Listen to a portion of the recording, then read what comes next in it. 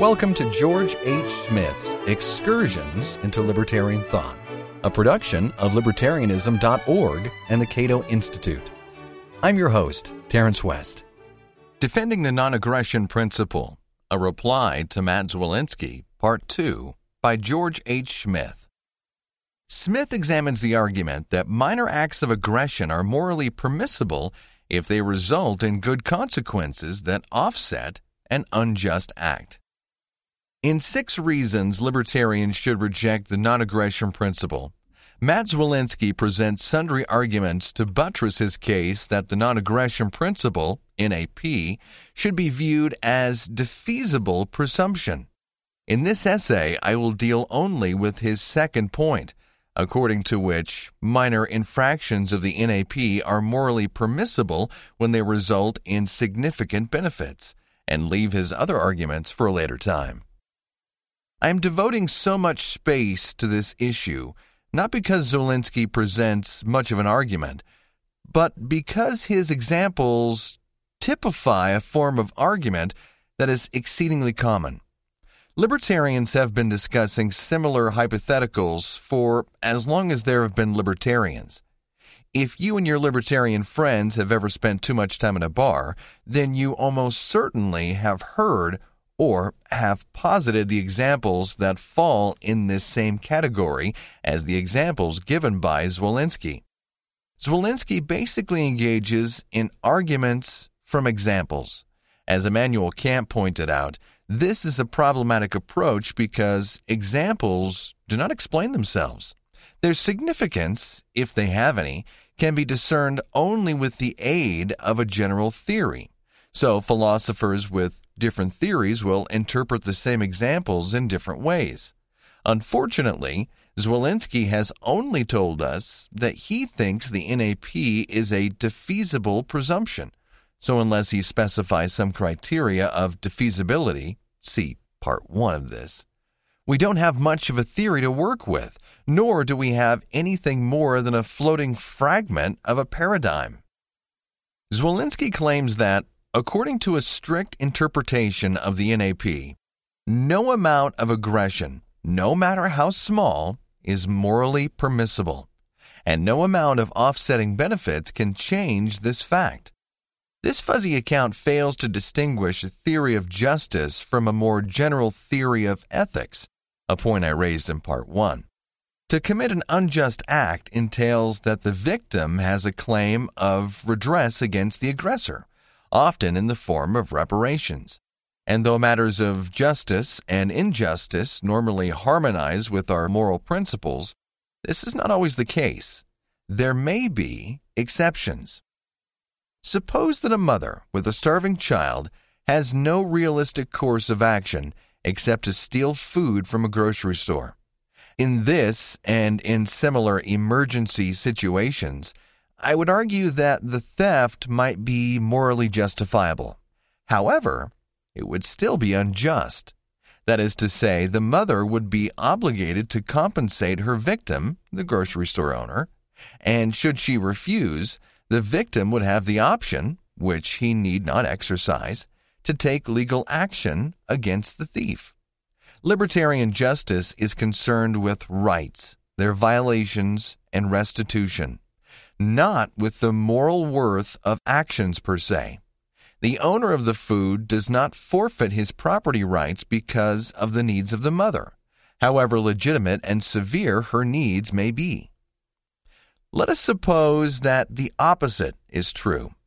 Let us suppose that the mother, in virtue of the need to save her child from starvation, did not commit an unjust act against the owner of a grocery store by taking food without his consent. In short, let us suppose that her action was just. From this, it follows that the mother had a right to the food, in which case she would not properly call her action theft at all. Moreover, if the mother had a judicial right to the food she took, this would mean that the grocery store owner had an enforceable duty to let her take the food.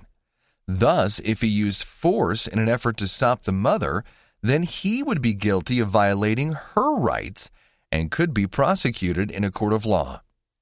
Zwolinski continues with this hypothetical. But suppose, to borrow a thought from Hume, that I could prevent the destruction of the whole world by lightly scratching your finger. Although I don't recall encountering this hypothetical in Hume's writings, it may be based on Hume's famous remark, A Treatise of Human Nature, Book 2, Section 3. 'Tis not contrary to reason to prefer the destruction of the world to the scratching of my finger. In any case, Zwolinski's version is a prime instance of what I call itsy-bitsy counterexamples to a general principle. Itsy-bitsy hypotheticals can be used against virtually any moral or juridical principle, including, I suspect, principles that Zwolinski himself would defend. So they may be dubbed counterexamples for all occasions. The itsy-bitsy counterthrust to general principles consists of positing very minor exceptions to a rule, and then concluding that only a rigid dogmatist would fail to admit the legitimacy of those exceptions.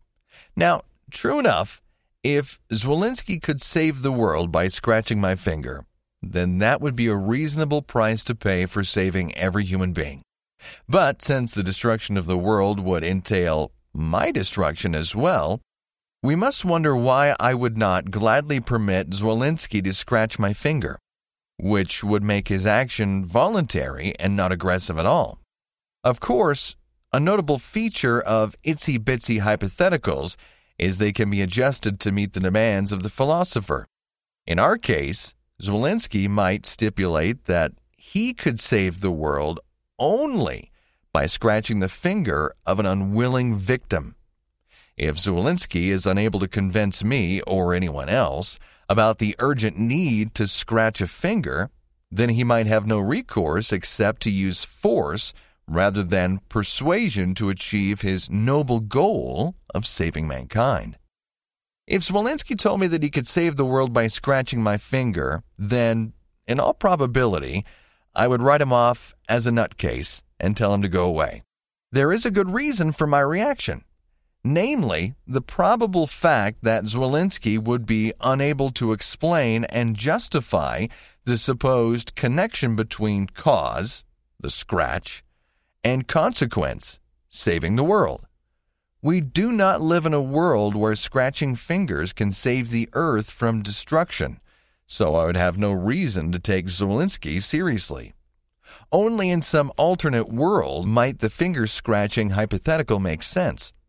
But in a natural law moral theory of the sort that most libertarians defend, our theory of justice is based on certain presuppositions about the relationships among human beings and their physical environment.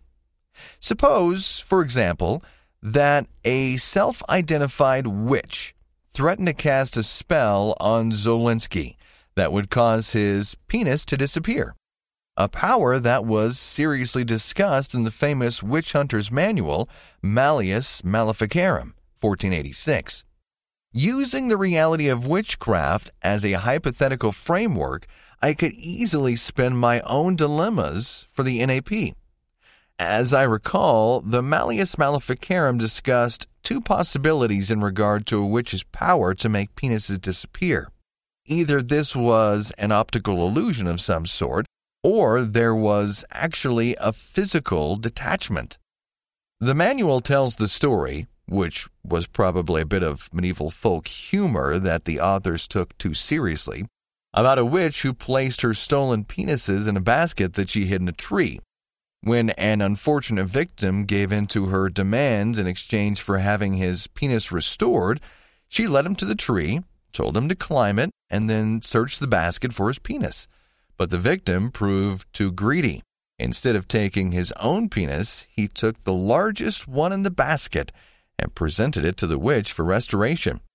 But she was not fooled, and in retaliation for his deception, she reneged on the deal, and the poor fellow ended up less than a man.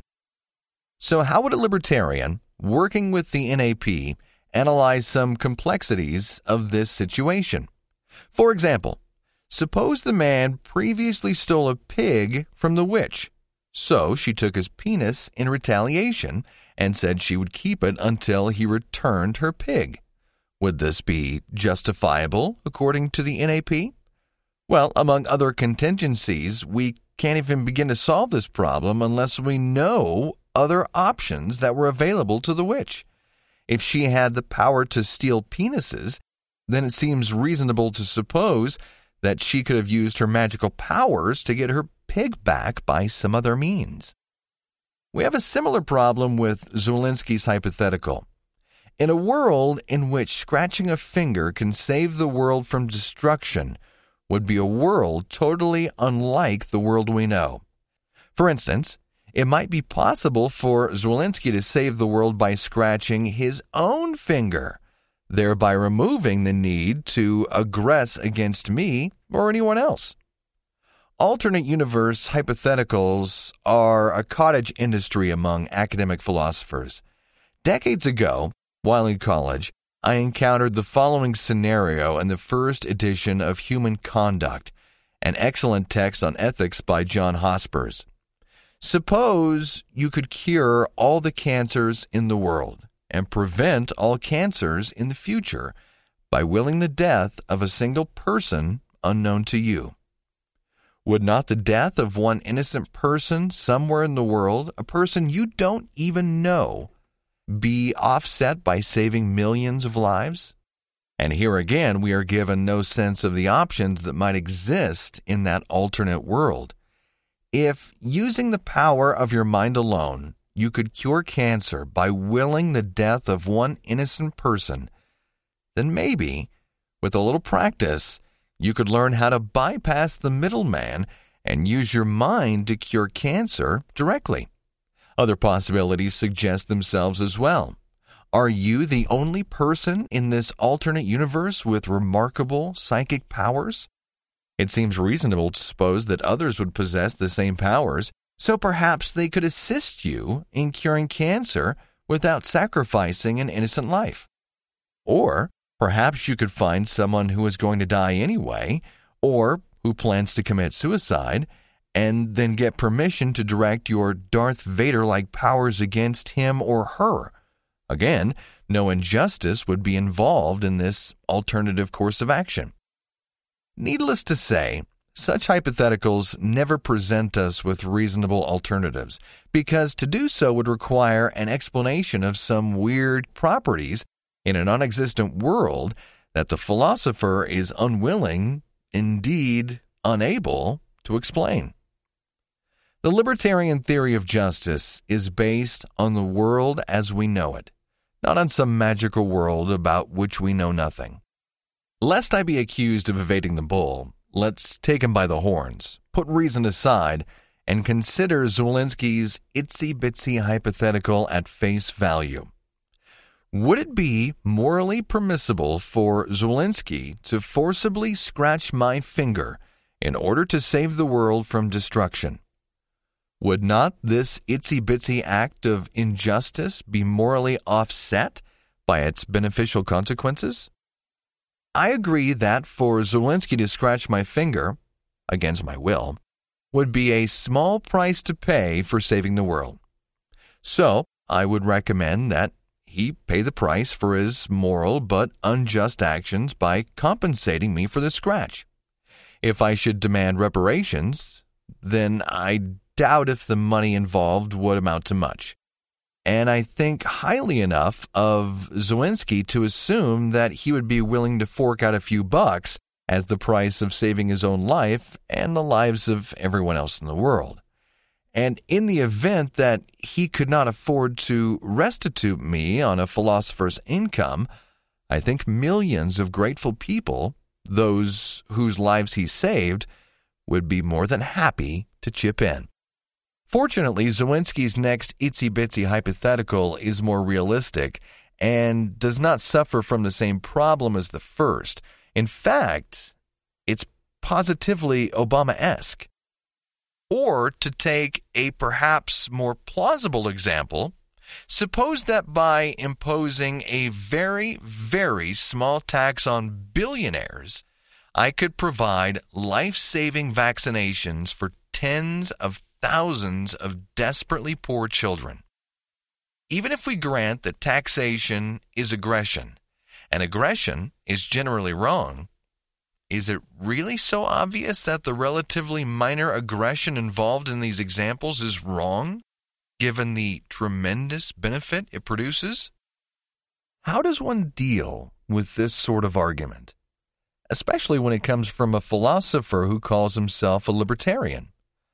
I know of no other way except to repeat what should be obvious to libertarians.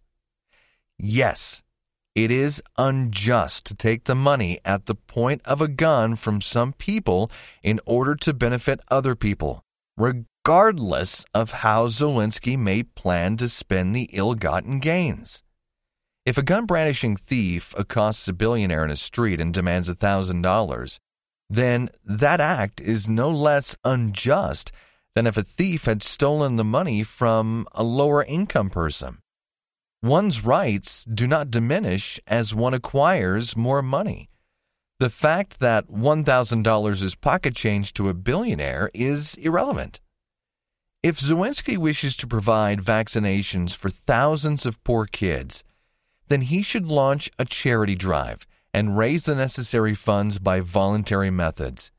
He may regard the tax on billionaires as minor when measured in terms of money, but from a moral perspective, there is nothing minor about using force against innocent people. If Zelensky thinks his itsy-bitsy tax, though technically unjust, would be morally permissible, then let him don his Robin Hood costume, arm himself with bow and arrows, and accept personal responsibility for robbing billionaires himself. Of course, were Zelensky to do this, he would risk being hunted down, arrested, tried on numerous counts of armed robbery, and then thrown in jail, even if he stole only a relatively small amount from each billionaire. Would he be willing to take this risk? Perhaps he should. Even if Zelensky ended up in jail, some of his bleeding heart colleagues might view his loss of freedom as more than offset by saving the lives of thousands of children. So, let's all whip out our interpersonal utility calculators and figure out what Zelensky should do. This has been Excursions into Libertarian Thought, a production of libertarianism.org and the Cato Institute. To learn more about libertarian philosophy and history, visit www.libertarianism.org. I'm Terrence West. Thanks for listening.